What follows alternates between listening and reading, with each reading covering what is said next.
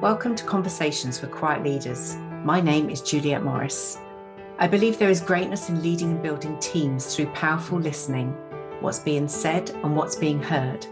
In this podcast, you'll hear from quiet leaders who are being more bold, more brave, and more comfortable with who they are. Hello and welcome May Brysica to the podcast episode today. Welcome, May. Thank you. Thanks for having me, Juliet. May heads up the corporate responsibility team in Europe for EY, and it's a financial services practice there.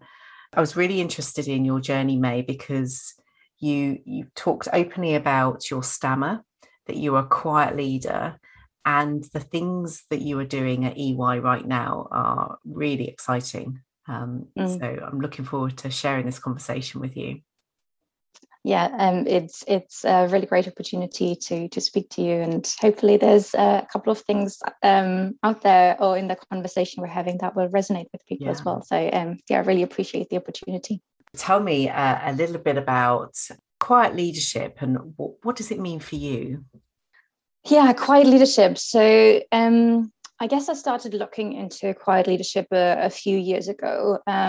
One part of it was triggered by a conversation I had with a colleague at that time who, when I was, trying to build my case for promotion, she described me as quietly confident, and just flowed that into conversation, said yeah, you're really quietly confident. And I was like, that's really interesting. I hadn't really thought about that. I hadn't really particularly seen myself as confident. I knew I was quieter. I wasn't the loudest in the room, but it really got me thinking. And it wasn't that I didn't think I didn't have confidence, but it was just this combination of quietly and confident. I was like, oh yeah, I guess I am quietly confident. I just get on with things, and I get things done. But I also realized then, there's something within EY that there is often the louder people who will be known. So how can I be heard? So that was one part. And then the other part was, linked to that. I started to read the book from Susan Cain on quiet. And a lot of it really resonated with me, because I think I always knew I was more introverted than extroverted. I definitely have extrovert moments, and I quite enjoy those, but they also take a lot out of me. But there was also something about how Susan Cain talks about introversion and people being quieter that also resonated with me from a stammering perspective. So I really started to look into that and was I don't know if I ever saw myself as a leader, because I'm I'm just going to get on with stuff. I don't aim to be a CEO or in charge of anything, but I do like to take charge, in a sense, and therefore how do I do this with being a bit quieter, or being someone who just likes to absorb and observe, listen into conversations, and then really processing that information and taking information from that to either steer my own direction and actions, or to see where there's gap and trying to connect the dots. You said you discovered Susan Cain a few years ago. What about in childhood then? Does introversion, do you recognise yourself in that space? I do, actually, when I started thinking about this. So some of the really clear memories I have is I could spend hours on end in my room to listen to stories. To those who grew up in the 80s, we didn't have CDs or things like iTunes. We listened to cassettes. So I remember myself just spending time in my room, or just being drawn into the stories. I had friends, obviously, but I didn't have loads of friends. I had very specific groups of friends and really building those relationships. And I guess the other piece I remember, and I don't know if that's to do with introversion or maybe partly because I'm someone who stammers, that in group conversations, or I would be quite happy to be part of conversation with grown-ups, but just sit and listen in and not necessarily participate. And as I said, I don't know if that was because I have a stammer and therefore didn't really want to like talk a lot, or if it was really because I just thought it was fascinating to listen into conversations. But I guess thinking about it now, like even now in groups, I will be the quieter one. I'm quite good on one-on-one. I love deep like one-on-one conversations. But as soon as a third person comes in, it's not that I don't want to engage. It's more like I just observe and like see how the conversation flows and pick up on things. And I think this is definitely something that I can see sort of throughout my life. The other piece that also stood out to me, especially sort of in school. And again, I don't know if that was because of introversion or of the stammer, but I realized pretty quickly that in order to change my grades potentially, or to be seen as someone who's got something to say, I had to participate. And that was an interesting change, because again, I remember the first couple of years I was probably more like quieter and just trying to get on with like school. But then I realized, okay, there's something about, especially if I were sort of in between grades, the more I participated, the more I could sway things in the other direction. So, and doing that without being an expert, even to this day, I like to be an expert, which I can't be in everything. But how can I bring my voice into a conversation and saying something so people know, hey, I've got something to say. It might not be right, and I might change my mind later on. But that participation piece came through really quickly. And I think this has really stuck with me, that like in order to, I guess, somewhat succeed in life, you have to participate and voice your opinion. And doing that in the right way. I like that participation. That's important, isn't it? It's interesting with like the piece around leading conversations. I've actually been much more involved at work in facilitating conversations, which I guess is interesting when you're someone who's quiet. Like, why would you like go in front of a group and go like, let's brainstorm something? But at the same time, I think because I love listening to conversations, and then maybe like drawing out things that people are saying and then helping them connect the dots. This is like really something where I'm getting more and more into it and like really enjoying it. But again, it's like about finding that balance between like just being the person who listens, or then like voicing, okay, what I'm hearing is, or how does this work together, and how can we like help people address some of the things that they want to do in that conversation. But yeah, it's like it isn't necessarily about being the person at the front. For me, it's about connecting the dots and helping people connect the dots. You now work for EY, a super large organization. I'm interested in the journey at how you came to be at EY first, and then how you've progressed through that. Yeah, EY is a massive organization. I started at EY in July 2014, so quite a while now. And I had heard of EY and had some interactions with EY through a previous job when I actually worked for a charity for a couple of years. And that charity was specifically focusing on helping young people get into apprenticeships, and EY was one of the providers at that time. I guess my journey initially was while I have I have an undergrad in European business, and then a postgrad in management. So a lot of the work that I did happen to be in organizations which kind of had, I guess, like a broader social impact. So I wanted to do something that was good.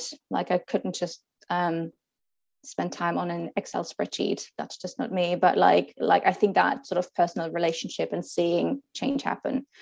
A role came up in the sort of then corporate sustainability team. We've changed our strategy a little bit, and are now the corporate responsibility team.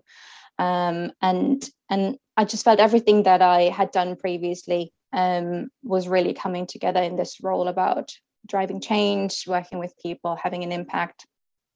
So I actually started off being an intern. I had worked for a number of years prior to that, but decided actually, you know what, EY is such a big organization. I haven't really worked for a big professional services firm before, and actually, if I go in quite junior, I can observe and learn, and then sort of see where that gets me. And that really quickly became a permanent role.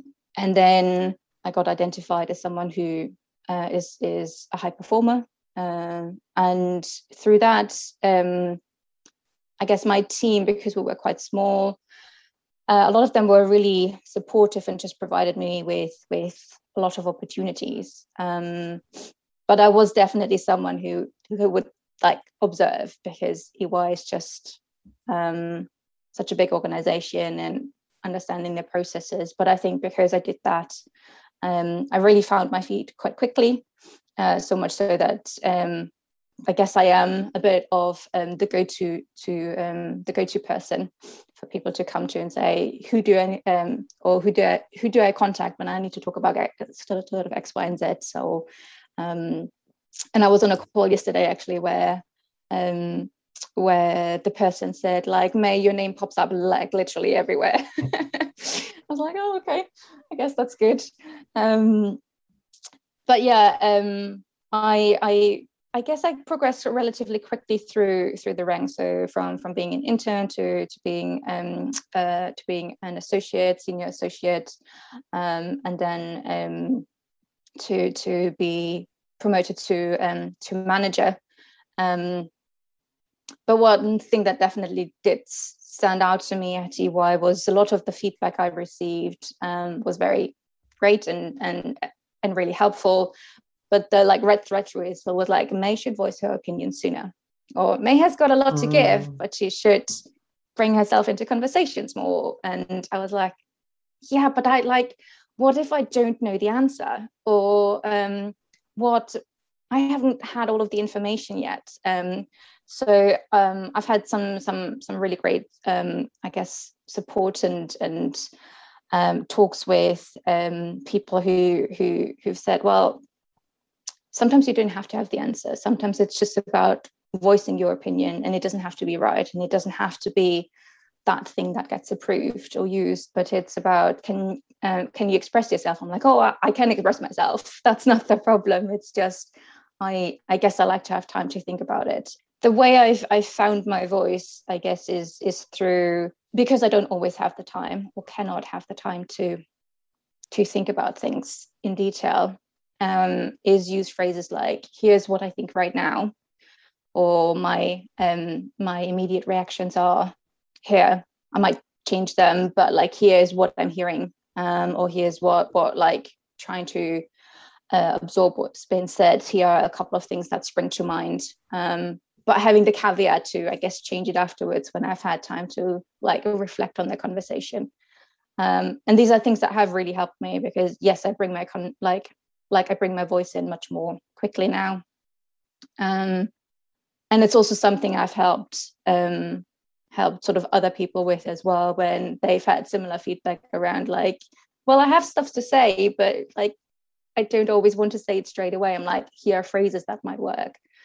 So that's definitely been something. Having said that, I think the other way I found my voice is just by doing my work and having an impact through that. So I think that's a big learning for me, that like having a voice doesn't always mean using words.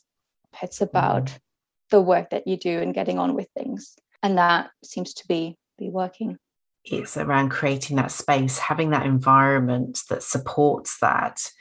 because often I find that people are afraid to speak up because they get shouted down or not listened to. So having that space, first of all, that you can say, well, here's what I think, people get curious about it. You're not sort of battened down quite quickly. So I really like that. You talked about how you found your voice. So I read your article around Below the Iceberg. And is that one of the channels where you're sharing your opinions a bit more and your thoughts on things? That's the only article that I've or blog that I've published. I have recently been thinking, because I have a lot of thoughts and I guess observing the world, especially in the last year and a half to 2 years, there's a lot of things where I feel like I've got something to say, not necessarily because it's right, but having observed and listened to different voices, and actually intentionally listening to voices that are opposing, that I might start blogging, even if it's just for me to write down some of those things. But that was basically the only article recently that's out there. That was driven more from a talk I did to, I think, postgraduate students who were training to become speech and language therapists, so from a stammering perspective. And I really wanted to, I guess, share my story, because again, people who stammer usually tend to be a little bit quieter, not all of them, but when you look at the majority of pool of people, we would be more on the sort of introvert side. Not sure whether that's because we're introverts or because we stammer. I think that would be an interesting research project.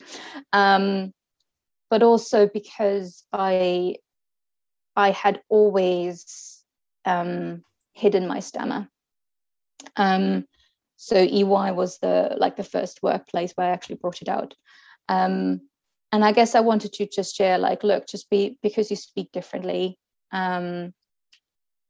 it's not like you have nothing to contribute. So it was partly that, there's lots going on. And also from a quieter perspective, again, people who are quieter, it's not like they have nothing to say. It's just they want to formulate what they want to say. And actually they have a wealth to contribute, because they are thinking things through from all sorts of angles and trying to connect the dots and absorbing all the information. So there is something about creating space for people who speak differently from a stammering perspective, but also who just need to be brought into the conversation, and quieting the others that might be in the room being very loud, because that's who they are. And it's not about quieting them completely, but creating that space. So yeah, and I guess linked to that, because I originally felt if I were to bring my stammering into the fore and talk about it, it will hold me back at work. But I realized actually my actions speak louder than words anyway. Let's not lose that. But my voice, all my words and my voice also speak loudly. I just need to find a way to do that in a way that I feel comfortable. Yeah, that's a great message, May. So you're interested in corporate sustainability. Tell us a bit more about that. Yeah, I mean, corporate sustainability or corporate responsibility, they're such big topics. So I guess I always look at the word sustainability, and let's put the sort of the corporate piece to a side. But sustainability has obviously become the word that everyone talks about. I guess when I look at how it was defined in the late 80s by a report that was done for the UN, the definition that they use is sustainability is about meeting the needs of today without compromising the ability of future generations to meet their own needs. And this for me speaks just about everything, because it means a long-term view. It's looking in the future while also trying to address what we need to address today. But it also acknowledges the, I guess, interconnectedness of everything that we do. All our actions have an impact. And I guess we often jump to conclusions or jump to actions trying to fix something without necessarily thinking through what the impacts could be. And I know that as humans, from the way we work in our brains, that like it's very difficult to look ahead into the future, but like trying to at least anticipate a couple of what impact will my actions have 1 year, 2 year, 3 years down the line. I think that's really important. So for me, sustainability, and with that I mean everything from the social impact agenda to climate change, to biodiversity, to human rights, is an encompassing view, and that's like really my view, and that requires culture and behavior change. So for me, this is really about helping people understand the actions that they can take, the impact that their actions have, and really breaking it down into the individual sphere, and then like elevating it up into the collective. And the other thing that sustainability for me really means is not working in silos, but because we cannot do this on our own. We each have a lot to bring. And I think that links quite nicely to, again, as leaders, I think we often feel we have to fix something straight away. But let's actually stop and pause and, understand about, what is the problem at hand? What are the underlying causes? What works well? Because I think that's the other piece, that we often just see the things that are bad, and not see what works well and what can we learn from that and bring that in. So yeah, for me, it's really about that future looking approach. It's about seeing the interconnectedness of actions, and that we don't work in silos, and stopping and thinking as well. I was struck by earlier on in the conversation where you said, I don't want to be a CEO, am I a leader, to where you're talking about sustainability and leadership, because actually, arguably, I believe there are more leaders in this world than it's just not just around your title. You can be a leader of your home, a champion of something like sustainability, a project in your own community. There's a lot to be said about recognizing your own leadership and what impact you have through an everyday conversation, through the footprints that you leave, through life, through interactions at work. And everyone's thoughts matter. Someone may come up with this idea that may seem completely crazy at a time, but then you think, well, actually, there could be some legs in that. There could be something that we could do around that. And if you look at the last 18 months, 2 years, it's all up in the air, isn't it? And there is such a great opportunity right now, because CSR has been around for a long time, but actually just the word sustainability is, you're right, at the forefront of everything, but it's not just around the community projects or climate change. It's the impact that we can have right now. Absolutely. And there's something around breaking down such a big word as sustainability into what the individual does and do. And actually what you just said about like leadership, or not everyone, or we associate leadership or leaders as this big title. And I actually read yesterday in a book, like, leadership isn't a noun, it's a verb. Like it's a verb, it's something that you do. And I agree, everyone is a leader in some way, shape or form, but we've made it this big, like, because you have it in your title, you're suddenly someone of authority or competence. And it's not, it's about like everyone leads a life, right? Like even in that sort of word, you lead your life, you are making decisions that impact yourself, your family, people around you. And if we break that down into like, what is my impact? What do I do? I think we can elevate a lot more leaders than we currently maybe are thinking about, because we automatically associate them with like CEOs or prime ministers or that kind of thing. You don't have to be a prime minister and CEO to have an impact. It's probably better if you're not. Probably not right now. Yes. But then that just ties into that finding your own voice and being quietly confident and being able to share in a space and being able to say what you think, and it may be wrong, it may be right, it may be the best idea ever, but you won't know unless you say it.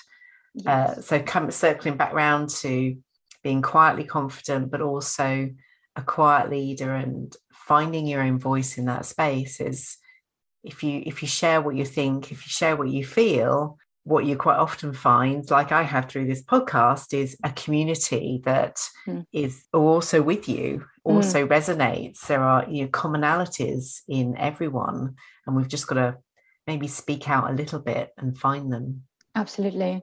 And actually, there, like in design thinking, there is a step to come to an idea or to a potential solution by doing a bit of a brain dump, or what we call crazy eight. Like, actually write down whatever idea you have. It might not be the one that gets picked straight away, but that's also something we automatically jump to. There's an idea, can we implement it? But that's not about it. Let's just actually gather all the ideas that we have and then talk it through and see what could be something. And like, the more courageous we are to actually have some crazy eight ideas, I guess we'd be surprised by how many amazing things could come out of that. And then if we work together collectively to bring those to life, I mean, what an amazing world would that be? I use a bit of improv with my clients. So, the yes and that comes up with some great things, great ideas that you're not committed to, but it's something that comes into your mind and you share it out there.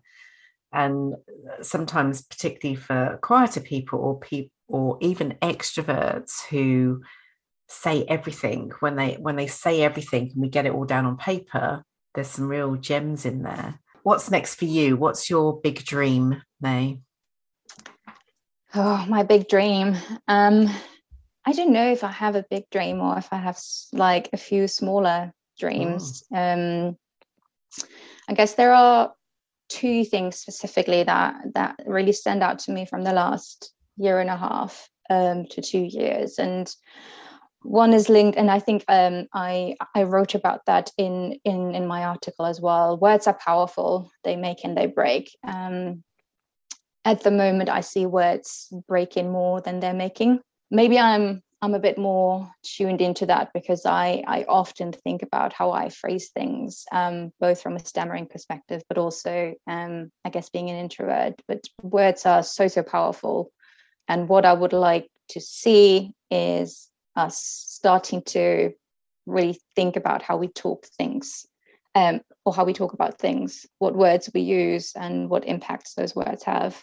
So that's my one dream. Let's think about the language and the words we use. The other thing I think is linked to the workplace, because if I look back on the last year and a half, having gone virtually, we've actually been able to elevate the quieter voices a lot more. And I would love to continue to see that, especially as we move into a hybrid working approach. And linked to that, I think as well, we especially at the start of the pandemic last year, we took extra care and time to check in on people and building those personal relationships. And again, I hope we don't lose that moving into the hybrid world, but also not revert back, because there's definitely things that we've done really well in the last year and a half. So let's really try to build on that and not. Talk about some of the things then that you found, that connectedness with introverts remotely. How have you encouraged those conversations? Well, it's interesting because and I saw some statistics on that the other week as well on LinkedIn. Like, sort of everything is on video now. Sometimes I think introverts actually like to be off camera. So not everything being like on camera is definitely something. And I've seen that in conversations with other introverts. We always have cameras off, and it's just like it's absolutely fine. Whereas as soon as you I guess go into a conversation with an extrovert, the cameras are on. But I think just like, it's okay to have the camera off. It's okay to pause on a call as well. I know you can't see the other person, but actually that silence can be beautiful and can bring out a lot of those great ideas and thoughts and opinions much more. So that's definitely something. But I also think what's great with the tools we use, that whereas maybe in the meeting room you would have overlooked some of the introverts or quieter people, with the hands up tool, that's amazing. Like, you can suddenly bring in people. And I really hope that we continue that both online and offline as we move back into face-to-face conversations. The question I had then when you were talking was, has the world of online helped with our communication between each other and between teams? I think it has. I think it has. There's definitely something about being in person that we have all missed. And I think even a lot of introverts have missed. I could see, especially at the start of lockdown last year, extroverts were struggling at the start of lockdown in not being able to see with people, and introverts were starting at the end of lockdown going like, actually I need some sort of human interaction. But I think communication has improved. We're talking and interacting with each other in a different way that we may not have done before. So there's definitely, I feel, more communication, more checking in with each other, more building those relationships. We've become more vulnerable about who we are because we work in our own homes. We've got kids running around. We've got the delivery man coming into the middle of a really important meeting, and we've become a bit more human. And I think that's definitely something we shouldn't lose. I've particularly been thankful of technology, because just being able to talk to people around the world, because one thing I missed was travel and that interaction with diverse thinkers and minds and conversations. And I'm very grateful that opened up and we were able to talk to anyone, anywhere, at any time. The choice is ours, really. We don't need to get on a plane and spend hours or thinking about it or trying to get in people's diaries. People were much more open to that conversation. Absolutely. And I think that is such an important point, that travel is absolutely critical and important. And I look forward to being able to do it a bit more with less restrictions and paperwork. But you have much more opportunity to speak to people because you aren't traveling or they aren't traveling. So finding those 1 hour, 2 hour slots, half an hour slots, to have those conversations, I mean, that's amazing. And the time we've saved in doing that and have more quality of life, hopefully, I think that's definitely something that we shouldn't lose and revert back to let's just travel everywhere all the time. I should probably say this because I work in sustainability and corporate responsibility, and there's something about not flying everywhere. Probably get in trouble for saying that, but it's about being very intentional. You're right, intentional. And the distinction I was thinking then was that there's communication and there's culture and experience. We miss communication. We've had those conversations where, we've learned a lot about each other, but there's something around being immersive in that culture and experience that we also miss too. And it's the same about going back into the office. The office should be about culture and experience, not about conversation. That almost is secondary. You feel it and absorb it, and you create a space and you learn about what's actually going on. Absolutely. For our listeners, May, what are your top 3 tips for quiet leaders? I guess I have 3 in mind. So one is about defining what having a voice means for you. So to my earlier point, it doesn't have to be about being loud. It can be about your actions. And for me, it's definitely probably more my actions than my words. The other thing, again, sort of learning about how do you find your voice, observing other people, seeing what they do, are there particular phrases that they use, and writing those down, trialing those, and see what works for you. This has really helped me to say, like, I guess what I'm thinking right now is, or here are my immediate thoughts, to bring my thoughts into the conversation with the caveat I can change them later on. And then the last one is to just pause and think, sort of to my earlier point, like actually that silence, like we don't have to answer every question straight away, don't have to have a solution for everything.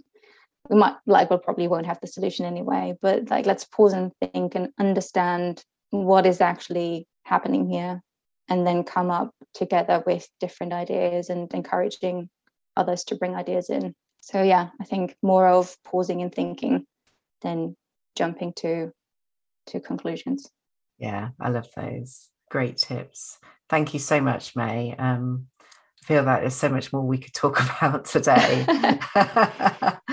Thank you so much for having me. Yeah, no, some really great questions that really got me thinking as well. And yeah, as you said, there's probably so much more we could be talking about. But yeah, I really, really appreciate the opportunity.